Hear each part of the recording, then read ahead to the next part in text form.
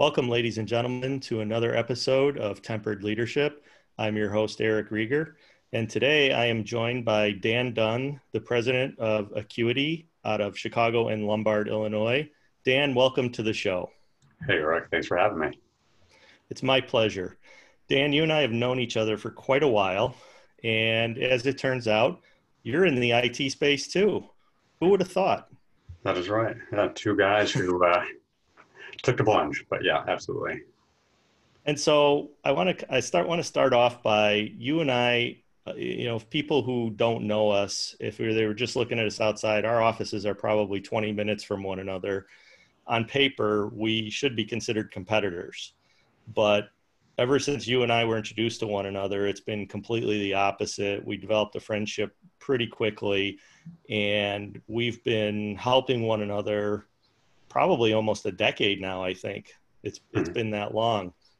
So tell me what your mindset was, because obviously it took us about 5 minutes to, in that first meeting to realize that, hey, this is a guy I want to be part of my inner circle.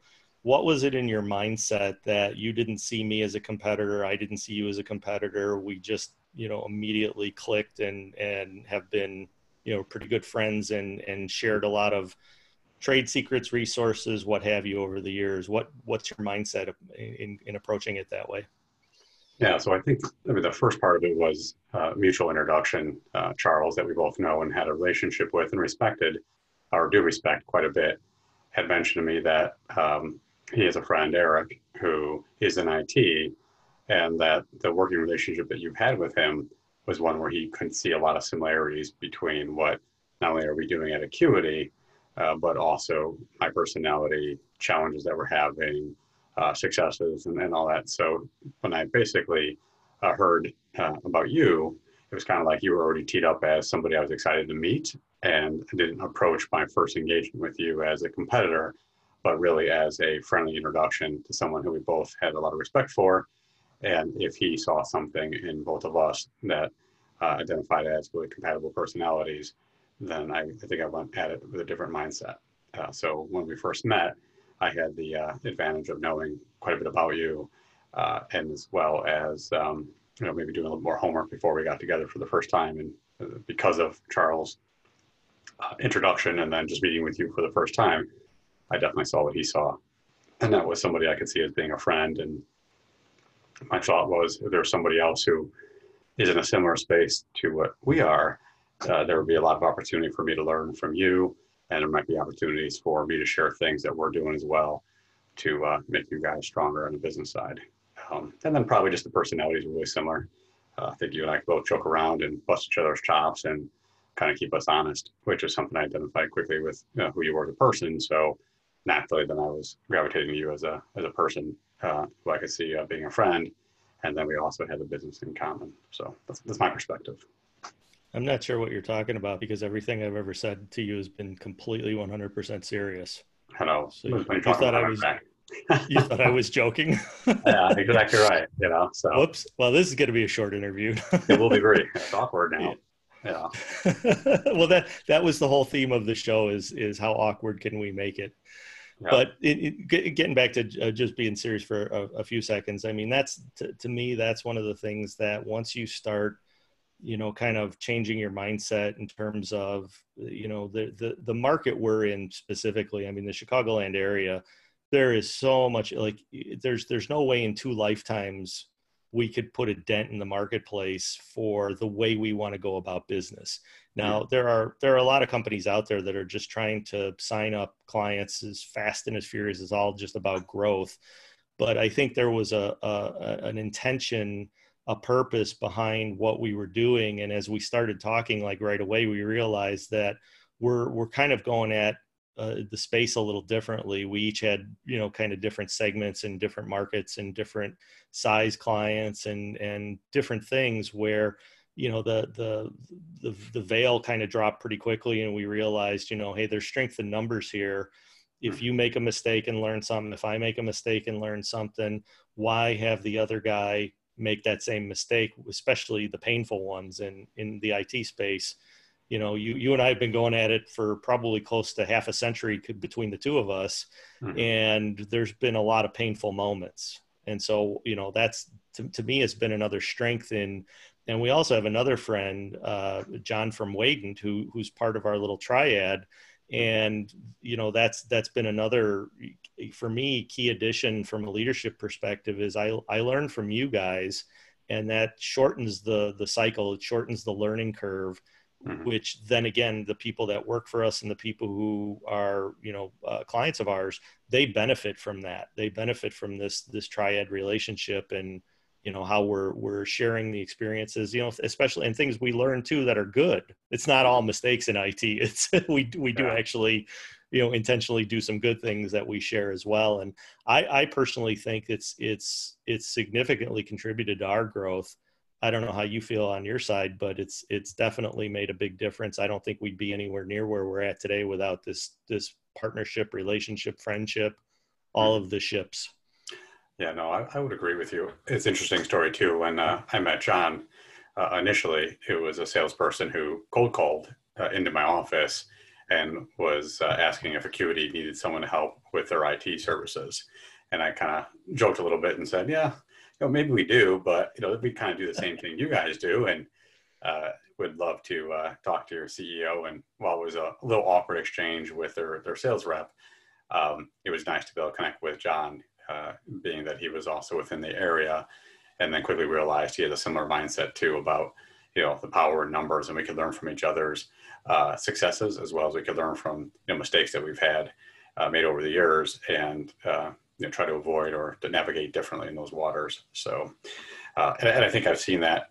If I look at our relationship, so you and I have known each other for 10 years, maybe John, you know, 5 to 6 years, maybe somewhere in there, is that as things become more serious when it comes to security, I see that even now the conversations we're having where none of us want our clients to be impacted by any kind of high impact security event. You know, there's a lot of stuff that we're all trying out and able to share that knowledge. So that collective, like you said, really does help our clients quite a bit. And there's tons of times where you guys aren't getting credit by name, but something that we've learned in our group together that we've rolled out and clients have appreciated. It's a nod to you guys too for the advice and things that you've seen that have been successful.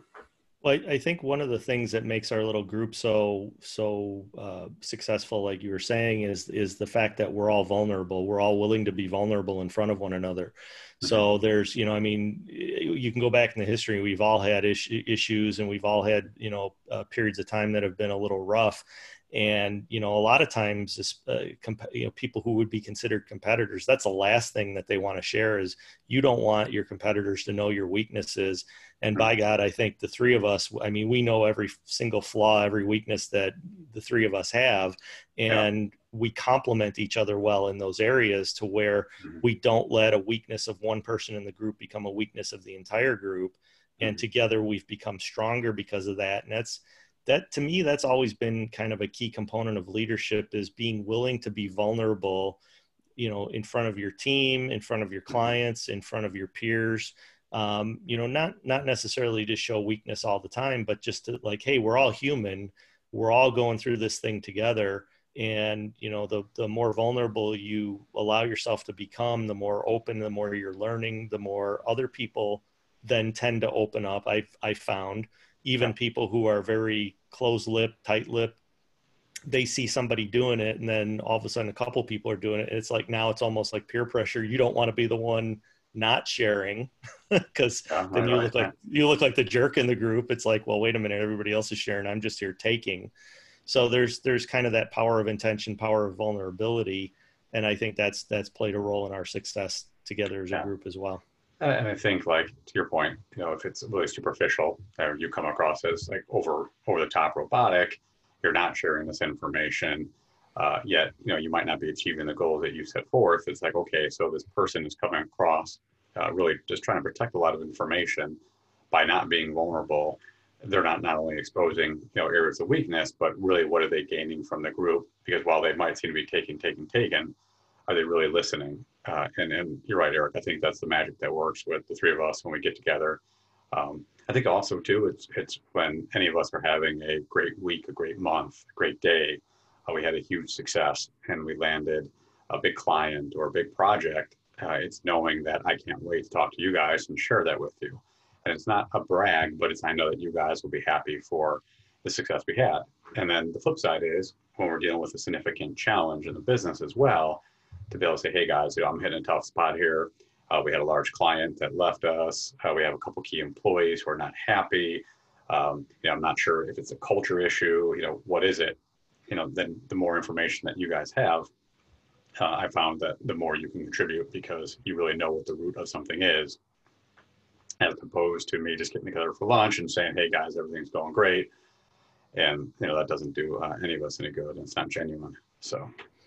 I think that's another important point from a leadership perspective is it's not like any of us are going to sit down and have those deep conversations with our staff, no matter how close we are to them. Like I'm very close to a lot of the people that work in our organization. I mean, I consider most of them, if not all of them, family. A few of them are fairly new and they probably look at me a little weird going like, I've been here 2 weeks and you're already looking at me like I'm family, but that's kind of how we're doing things. But there's just certain things that if you shared them, you'd probably scare them, and they start to see a weakness. And it's not so much that, it's just they don't have the perspective of being in the role that you do. Whereas, the three of us can sit down at any given time and share something and you have that genuine perspective because it's like, oh yeah, I've been there. Or I might not have that same exact thing that you're dealing with, but I know what you're feeling because you have the weight of the world on your shoulders sometimes because, you're responsible for all these lives.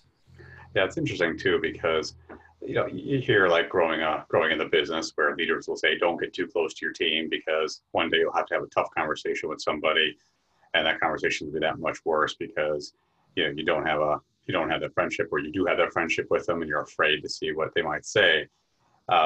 And I've read quite a bit lately just around the vulnerability aspect, as well as in your team getting to know that you are human, and that human element is something they can connect with and will want to connect with and rally around and help you achieve the vision you're setting for the company.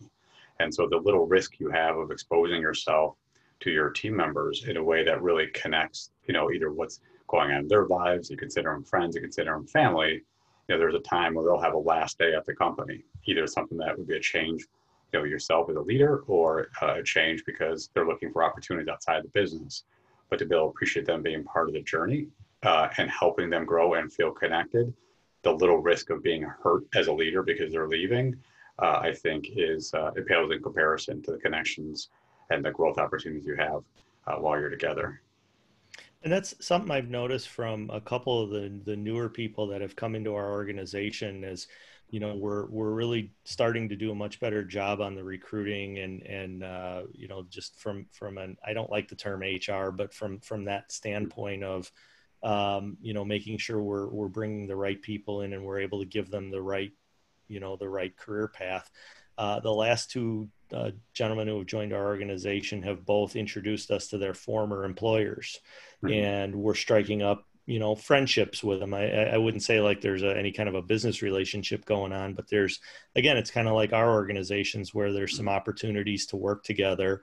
Both of them left on good terms, and you could see that, there's some good leaders out there that they don't burn bridges. There were circumstances where things had to change. Like you said, they weren't going to stay with the organization.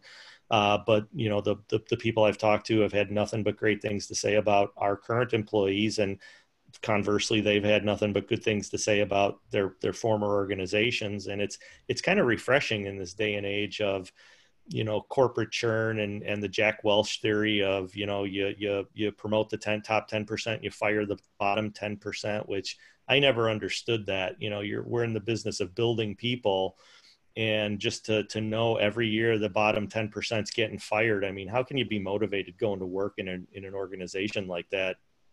You have bad personal circumstance happen to you and all of a sudden you're in the bottom 10, you're out of a job, and you could be the best fit for the organization, but they're just looking at you as a number. Yeah, I think also like that loyalty you show as a leader in the organization is one that'll pay back tenfold, either with an employee who will then be there for you when you're having hard times, either because of client loss or some other kind of negative impact event to the company. But I mean, it will be remembered. And if that person leaves the organization, then it's generally one who knows the door is wide open for them if they want to return. And in some occasions, I've had that with my team members where there was opportunities that they had at Acuity. The culture was really close. They really cared and really loved their fellow teammates. And yet we didn't have an opportunity that was going to be available for them to pursue. In the case of one person comes to mind with security, they want to get into enterprise security, and most of the clients we serve don't fit within enterprise space. I think 5,000 employees is about the max size for the clients that we serve. And so this person wanted to look at what is it like to be an enterprise security guy, and left the organization, and within 6 months came back, and we took them back with open arms, but it was building all that goodwill as a leader that encouraged them to grow within the organization. But when they left, to know the door is open and they have a place welcome back, back at home. Yeah, I think the only exception I ever make to that rule, and we have had to do that on rare occasion, is when there's been just an egregious core values violation. Yeah. You know, like integrity. Yep. You know, somebody flat out lies, and either to you or to the customers or what have you. It's hard to rebuild that trust. And you know, everybody should get a second chance, I believe. But you know, once that trust has been damaged, it's so hard to rebuild it when the person has proven that, you know, given the chance, they're not going to follow, you know, the integrity, the backbone, the core values of the organization. Yeah, I agree. I don't know how that's recoverable. I think it's one of those agree to disagree and then not re-engage, because you're right, once that's shaken, I think at that point you're just waiting for that event to happen again in the future, and it will happen. So it's best to not get yourself in a situation to make that happen. Those are the tough things being leaders too, because the other thing is everybody else in the organization is looking to you like, what are you going to do about this? Mm-hmm. Because if you let it go, and then the core values just don't mean anything after that, you know, they're just words on a piece of paper or slogans on a wall, and everybody's just going to look at them and go, well, you know, the last time somebody violated it didn't matter to you, so why should I care? Slippery slope, very slippery slope. You know, it can go sideways pretty quickly if you don't hire and fire based on them, clients and employees. I mean, goes both ways. Yeah, it is interesting too, because you're right, it goes both ways. And even with clients, if you have a client whose culture doesn't fit yours, you know, you'll end up losing your A players because they won't want to service those clients. And I'm sure that, I mean, over the years, we've made those mistakes by keeping a client too long, or even keeping a team member who had a really great skill set, but just did not fit well within the internal culture. And so we would always make excuses for this person is loved by the client. The client likes when they call, likes when he's on site, he or she's on site. However, back in the, back in the locker room, you know, rock star on the field and cancer in the locker room. And the team was just waiting for us to make a change. And if a performance improvement plan isn't going to cut it, best thing to do is cut that bad apple out of the mix. So. Yeah, and I was on a webinar this morning with Simon Sinek's group. So they're doing their Infinite Game series online, and they're talking about I think it's the Marines and the military in general. If you're a high performer with a terrible attitude, that's the worst possible combination. They would take a low performer who's a team player 100 times out of 100 over somebody who's a much higher performer but with a terrible attitude, because you just can't trust them. You know, when the chips are down and you need them the most. I mean, you look at what the military does. You know, somebody who's not trustworthy. I mean, you're talking tens, hundreds, thousands, tens of thousands of lives. It's no different in what we do. I mean, it's not necessarily that people are going to die, although if you're in healthcare, and there was that ransomware event in Germany now where somebody actually died because the equipment got locked up. But that's the thing. I mean, it just takes one small cancer to just spread like wildfire through the culture.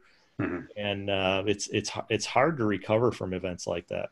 Yeah. I mean, I think your integrity is something that is so key as a leader too, right? Because if someone sees that your integrity could be waived or is negotiable, right? I mean, as a leader, how would anybody follow somebody who's not sure, you know, that they're not going to stand by their morals and their values? So I think when you see that in other people, that definitely is a cause for concern. And then as a leader, it's critical that you don't have gaps in your morals, of course, and then just the integrity of who you are and what you say. So keeping on the theme of culture, obviously, February, March of this year kind of flipped everybody's world upside down. And, you and I were talking and we were learning all kinds of new skills that we didn't know we were ever going to need in the IT space. And we're still dealing with clients and our own teams that are not together all the time like they used to be. What have you done? What has your team done to try and maintain the culture in this trying time of social distancing, remote working? What are you guys doing that you might not have been doing before the pandemic? Yeah, so I mean, we are definitely doing things differently. What was probably unique about Acuity is we started to restore our in-office team like mid-May. So we may have been kind of ahead of the curve. And we did it. So in early March, when everybody was going home, including our clients, our office, with the exception of maybe 3 to 4 people, were working remote 100%. And so we saw that we had a lull of client opportunities because we weren't doing a lot of project work on site. As well as then, like all businesses, there was a concern around cash crunches. What's gonna happen in my business? What is the economy going to mean? What is it going to mean tomorrow? We're all trying to get information. So Acuity, like many of our clients, had about a 6-week to 8-week period where we were all remote.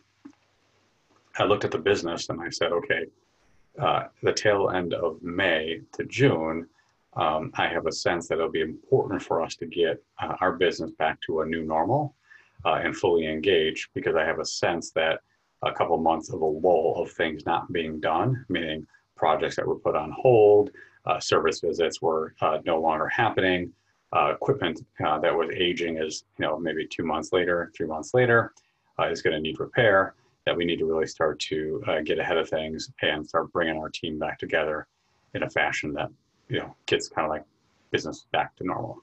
So when you talk about the COVID and the social distancing, our office layout was conducive to 6 feet apart for desks. We took out a lot of chairs. We've done a lot of stuff in the office where we knew that we'd have a lot of people that'd be closer than 6 feet away. Our office does require, when you walk in, there's a head scanner to have your temperature checked. A lot of the policies that many businesses have put in place too, as far as if you're running any kind of a fever, and quarantine home for 14 days. The mask requirement when you're walking about the office is something that Acuity has. When you're at your personal workspace, you're definitely 6 feet away from others.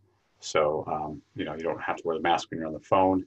And what we found is the spirits of our team with having a lot more people together at the office, not on top of each other, but restoring back to going into the office.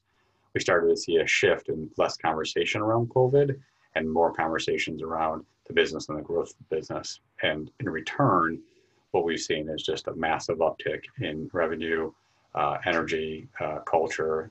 So far it's been great. That being said, we also know we're going into a flu season and we'll have to be a little bit more agile to kind of adapt to, if somebody gets sick, what does that mean? What kind of alarms go off? And how do we adjust? And it does seem like a lot of our clients who previously didn't have presence in an office are starting to come back as well too. Not everybody in the team, but 25 to 50% of their staff kind of coming back in waves. Yeah, two things that you said there. One is you have a beautiful new office. I remember when you first invited us out there to take a look at it. I mean, you really did it up nice, and you're right. The space that you have there, you could take credit and just say you were ahead of the time. You're a planner. You're a futurist. You knew this was coming. You moved ahead of time. You were ahead of the curve. You had everybody beat. But the other thing I'm glad that you clarified was when you said you had a head scanner. Then you went into it's for temperature only, because if you put in like one of those real head scanners, I'd never be allowed back in because you'd be like, oh, here comes a mental case, right?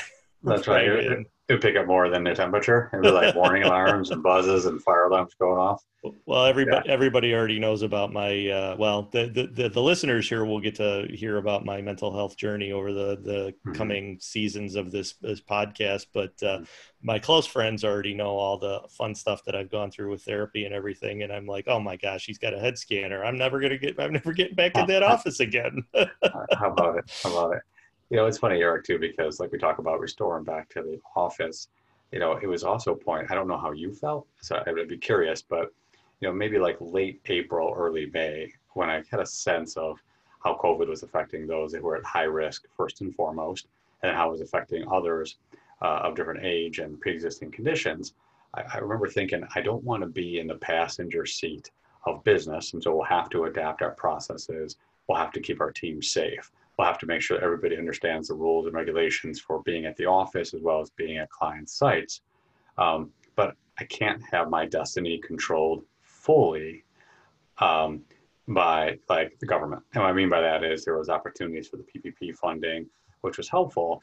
But I was like, hey, you know, at the end of the day, the team members who are here as part of Acuity and the culture, they're going to be looking to me to make sure that they have a job to pay their bills. And I think that's what started to kick in May, which is I'm not going to be on the reactive side of everything. Let's get proactive. Let's start re-engaging. Let's start making stuff happen as opposed to having stuff happen to us. And it was a big shift, you know, and it could have been I was cooped up as well at home too long. And I'm like, I got to get out of here. So any Well, reason that's to kind of shift out of this, but I definitely saw it as a negative down spiral. And when you talk about mental health and things that affect you and your emotional state and all that stuff too, I saw that with myself. I saw that with my son.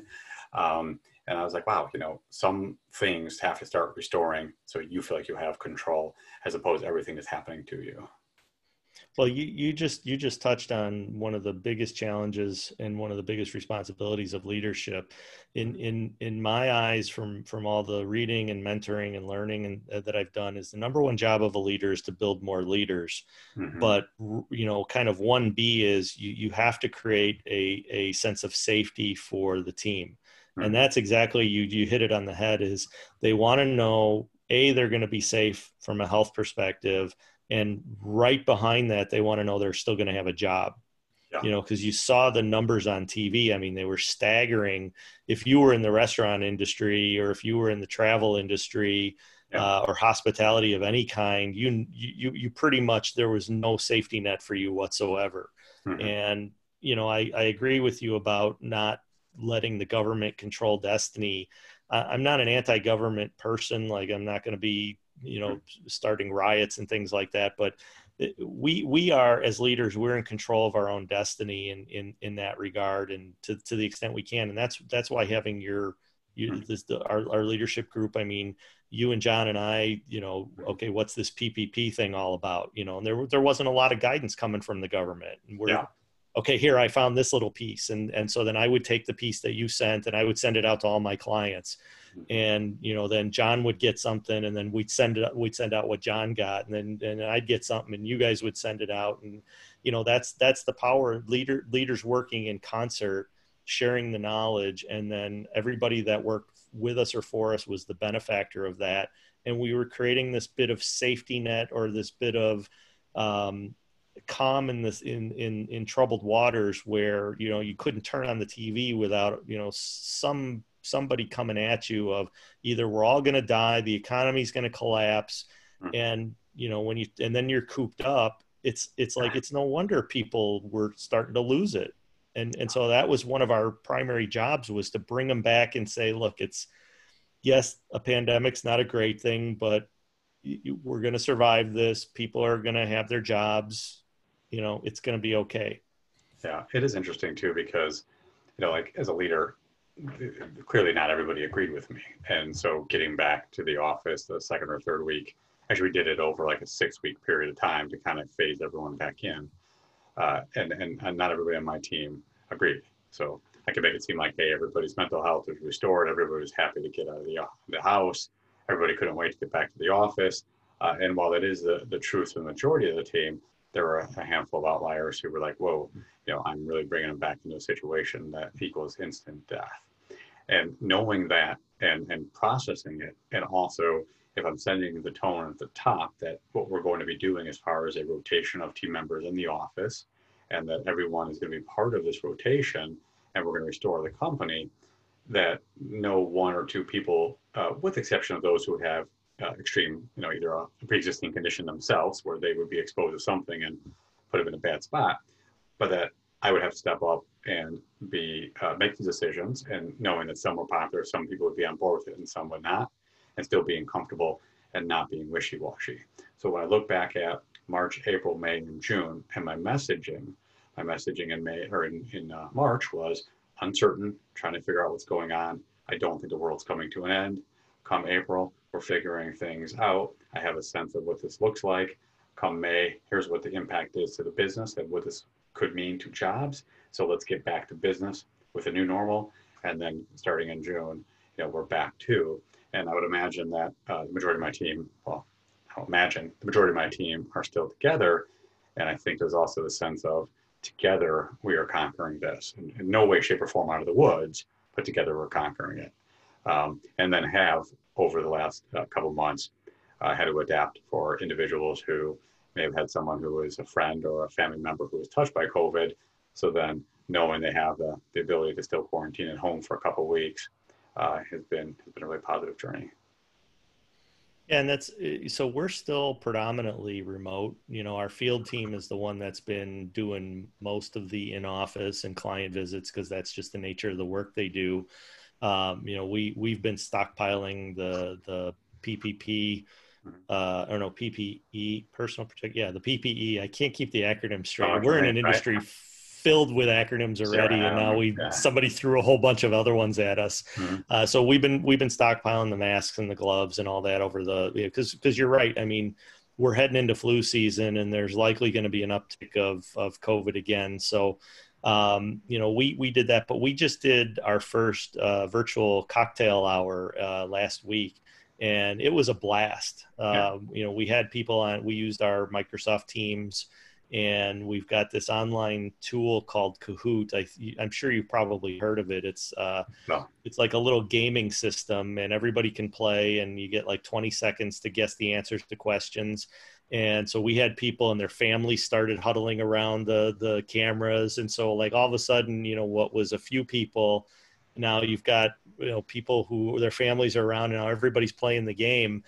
As we're talking here, I'm just thinking, because our groups have done outings together. We've gone golfing together, and we've done some other things together. I'm thinking a virtual teams night of Acuity versus Webbit in Kahoot. I've thrown the gauntlet down here in front of the entire world now. Yeah, you can do that. I guess I'm going to be like, when we're done here, I'll have to take a look and see, hey, what's that again? Because I don't want to be like the old dude who doesn't know. Like, how do you spell it again? Is it K, C, and I'll email you the link. We still do email, right? We do, yeah. I think the social aspect too is what keeps your team, right? So if you find those things that you could do when you're not together to keep the team engaged and keep the culture, alive is great. So have you guys done? Is your office reopened as well, Eric? Yeah, we're open. There's probably no more than 6 people in at any given time. Okay. But like I said, the field team is just rotating in. They'll come in, pick up gear, or they'll pick up equipment or what have you. The help desk is gone completely remote. I mean, they haven't been in since February, March, whatever the last day was. Yeah. And we're finding they're becoming a lot more efficient in that manner, and they've become a bit closer knit of a team rather than sitting on top of one another. It's had a little bit of an impact of that interrupt culture. When somebody's right next to you, you can just go, hey, you, I just need 5 minutes. And that 5 minutes turns into like a 15-minute reset. So now they're able to, through Teams and through other communication channels, finish their work and then go turn their attention to something else and then come back. And then without the drive, because a couple of them were driving almost an hour each way, that's efficiencies we've gained, and they're a little happier now. They don't have to spend that time and money on gas and commute. When you looked at your team as a leader too, I mean, you were able to identify those who are self-sufficient, self-starters, come to the team with a lot of new ideas. And so I'd imagine when you saw that most of the team would go home and work remote starting in February or March, there were some that would be able to make that transition smoothly. And I'm going to guess there were maybe a couple that you thought would not make it as far as productivity. Yeah. What was the outcome? Did you find that? Yeah, there were definitely a few that were itching to get back as soon as that, like, the pandemic be damned. Hmm. I need to be here because I can't focus at my house for whatever reason. There then, and everybody's got a little bit different thing. Like, I spent the time remodeling, and now I built myself a little studio here, Yeah. just because I was like, if I'm going to spend a lot of time here, I kind of want to make it look the way I want to make it look, because I had my whole office set up the way I wanted it. Well, now I got to set my home office up that way. But there are people, for whatever circumstances, like, they don't want to be home. Separating that work, they need that defining line between work and home, and they don't like the bleed. So, and again, it's communication, it's talking to people, it's mental health checks, just making sure because everybody deals with it differently, like you said, and that's our job, is to identify the people who, or some people, like we found out, one person in our company had an underlying condition that we didn't know about, that would put that individual in greater risk, by putting that individual in, a certain circumstance where they'd be much likelier to have an adverse effect if they were to, contract COVID. So you learn these things. And again, if you people don't trust you, they're not going to tell you those things. And all of a sudden you're going to start seeing a dip in productivity, or a dip in their commitment to the vision, or commitment to the company. And it's like, you got to dig in and figure out what's going on. Otherwise that can spiral out of control just as quickly. We've both been in business for a while, and I'm thinking along the lines of like leadership and the topic of, when you look at your younger self and where you're at today and all the advice that you were giving over the years, when you look at maybe one book or a piece of advice that really sticks with you, maybe it didn't resonate with you when you were younger as an entrepreneur, but you wish you would have taken that advice earlier on, or you wish you had read that one book. I am curious, and I've never asked you before, but what is a piece of advice? So an entrepreneur comes into your office and says, I'm thinking about starting my business. I'm 24, 25, 26, and he or she's got a really good idea, but I only want one piece of advice or one book that you really thought was something that has a major impact on you. What would that be? Yeah, that's an easy one now. Again, having the wisdom, and having survived these years, and having good people around me. So on the first ever podcast that I did, the first episode, my coach Doug Diamond came on, and there's a book he gives every one of anybody he's working with, if he senses something's not right, and it's called "Put Your Oxygen Mask On First." And that would be my one piece of advice. Is, early on, I came from a family where you worked hard, you worked long hours, you didn't complain, you sucked it up, you just did whatever you had to do, and you plowed through. And early on, when you're 1, 2, 3, 4, 5 people, you can effort your way all day, but you can't scale a company on effort, and you're going to burn out. And I lost a lot of relationships. I lost my marriage. I lost a lot of things because I was just too stubborn and determined that work was the only thing that mattered. And, I'll guarantee you, work is going to be there tomorrow. It's going to be there the next day. It's going to be there the day after. You have to take care of yourself first. And if you're of the mindset, and there's a lot of people who are entrepreneurs and leaders who are humble, and they put everybody else ahead of them. My father was the perfect example of that. He never took care of himself. Everybody came first, and he paid the ultimate price for it. From his health, he wound up dying of cancer. He never went to see a doctor. If you were sick, you rubbed some dirt on it. That was the culture he was raised in. Men were taught never cry, don't, be tough. I cry all the time. I mean, I have no problem telling people, like, there's a lot of emotion in this business, and just it being in business. But if you don't take care of yourself, if you don't put yourself first in certain circumstances, you will not survive in business. Your business literally could take your life. And that would be the one piece of advice: is there are times you're just going to have to be selfish, carve out that time every day to exercise, plan ahead, make sure you're eating right, do all the things you need, because you're not good to anybody else. And you can get by on that stuff when you're in your 20s. I mean, everybody thinks they're, invincible in their 20s, right? Yeah, you're not gonna die. You can do Yeah, you're anything going you to live want. forever. You could, Yeah. I could drink a 12 pack and I Oh get yeah. up, on 3 hours of sleep. Mhm. And I'll tell you what, that's the other thing that they're finding is 8 hours of sleep every night. That's part of that whole picture of taking care of yourself. Yeah. You might be able to stay awake 20 hours a day, but I guarantee you there's probably 8 of them where you're no good to anybody. Like the thoughts and ideas that are coming out of your head, they're Yep. not as good as you think they are. And Mhm. you're pretty much going to be useless. So that would be take care of yourself before you take care of anybody else, because you can't take care of anybody else if you don't take care of yourself. Yeah. Yeah. I feel like we flipped roles and now you're doing the podcast. Did you No, just take over the show? I mean, it's hey, natural leaders, right? This is why I had you on. That's right. But I mean, the question is something that I also asked that though, because I'm getting older, so clearly a lot more entrepreneurs are younger, and especially those who are starting a business and asking like, what were some of the keys to success? And when I share a lot of the, this was brutal, or this was more difficult than I thought, or here's a road I traveled and I did it over and over and over again, and clearly it led to an outcome that wasn't what I expected, or but I was thinking back to like, what were the key pieces early on that either I received early, but I received them too early, and I didn't know how to put them in action, whether it be a book or a piece of advice. So I appreciate you sharing that. Well, this will be the last question then, so we can wrap up for the night. But I'm going to flip it back to you. What's the one book or one piece of advice you got, and you can't copy mine, even though mine's obviously the most important thing you can do. What's the second most important thing that you've learned?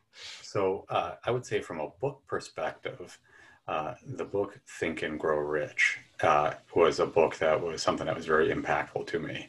And for those who haven't read it, it isn't necessarily just about money, right? It's feeding the mind with a lot of positive thoughts. And so I think that book and E-Myth were given to me at an early age.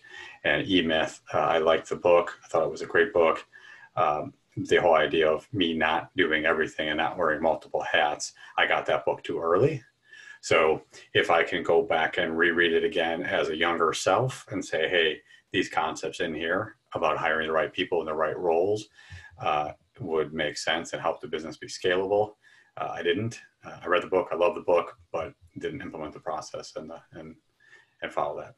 But again, that is a great book. Build it with the end in mind is really the concept of E-Myth. Yeah. Have you read Beyond E-Myth, his latest? I haven't. I read the Revisited, which I think was the second, and I have not read the last one. No. Yeah, and maybe that's it, but it starts out with like, you wake up, you're 50 or 60 years old and you realize you have a business that's not worth anything because you've been working in the business, not on the business. And there's nobody to really take over. You haven't built any systems. I mean, it's kind of the same theme. Yeah. You think a lot of that's another thing. A lot of people, in our age bracket and maybe a little older, because there was that first wave of IT, and that's why there's so many mergers and acquisitions going on now, because there's a lot of people exiting businesses and they're shocked at how little their business is worth because they haven't done the right things to build value. Yeah. They basically just built themselves a job. And I love Michael Gerber. I love listening to him talk. He reminds me of the Smuckers guy. Oh, he looks like him. Right? Yeah. That's just a whole. He looks like the Smuckers guy, and Colonel Sanders had a baby. That is right. He's got the white beard and all that stuff. Yeah, don't get me wrong. I'm not making fun of him. The guys, and he's great. I love everything he's done, and I could never pull off a hat like that. So I'm jealous is basically what this is all coming down to. But this is, again, a peek inside my mind. It's like I could listen to his audiobooks over and over and over again because he just reminds me of the Smuckers guy from when I was a kid. Yeah. None of the millennials or Gen Zs are going to know anything about what we just talked about, but that's okay. Like what's Smuckers? Yeah. I can just hear it now. Okay, boomer. And it's like, no, we're Gen X. No.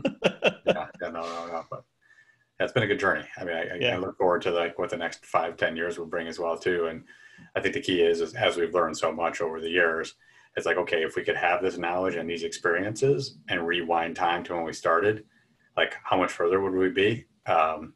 Again, I got a great support system, great friends like yourself, family members, and those around me. So, it's kind of nice to not have a system around me that is rowing in the opposite direction, but one who really supports, loves, and is here for your journey.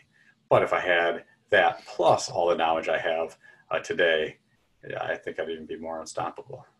So I think this is the segue into your coming back on the show, obviously, because as you and I, navigate through our midlife crisis, it's going to be perfect to document them both in audio and video format for future generations to go through and either get some comedic relief from it or learn a few things, or maybe both. That's right. No, I appreciate it.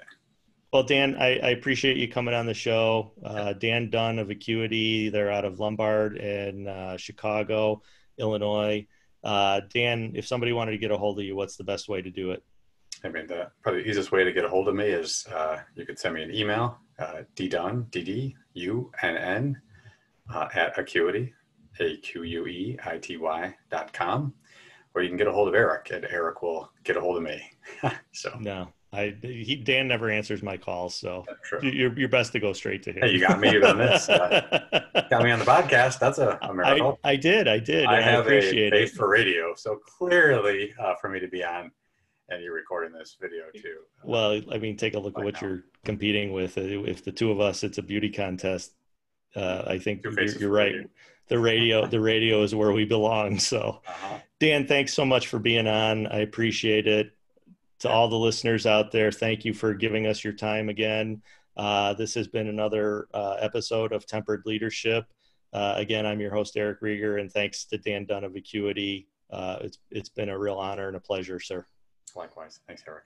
Take care. All right. Take care, everybody.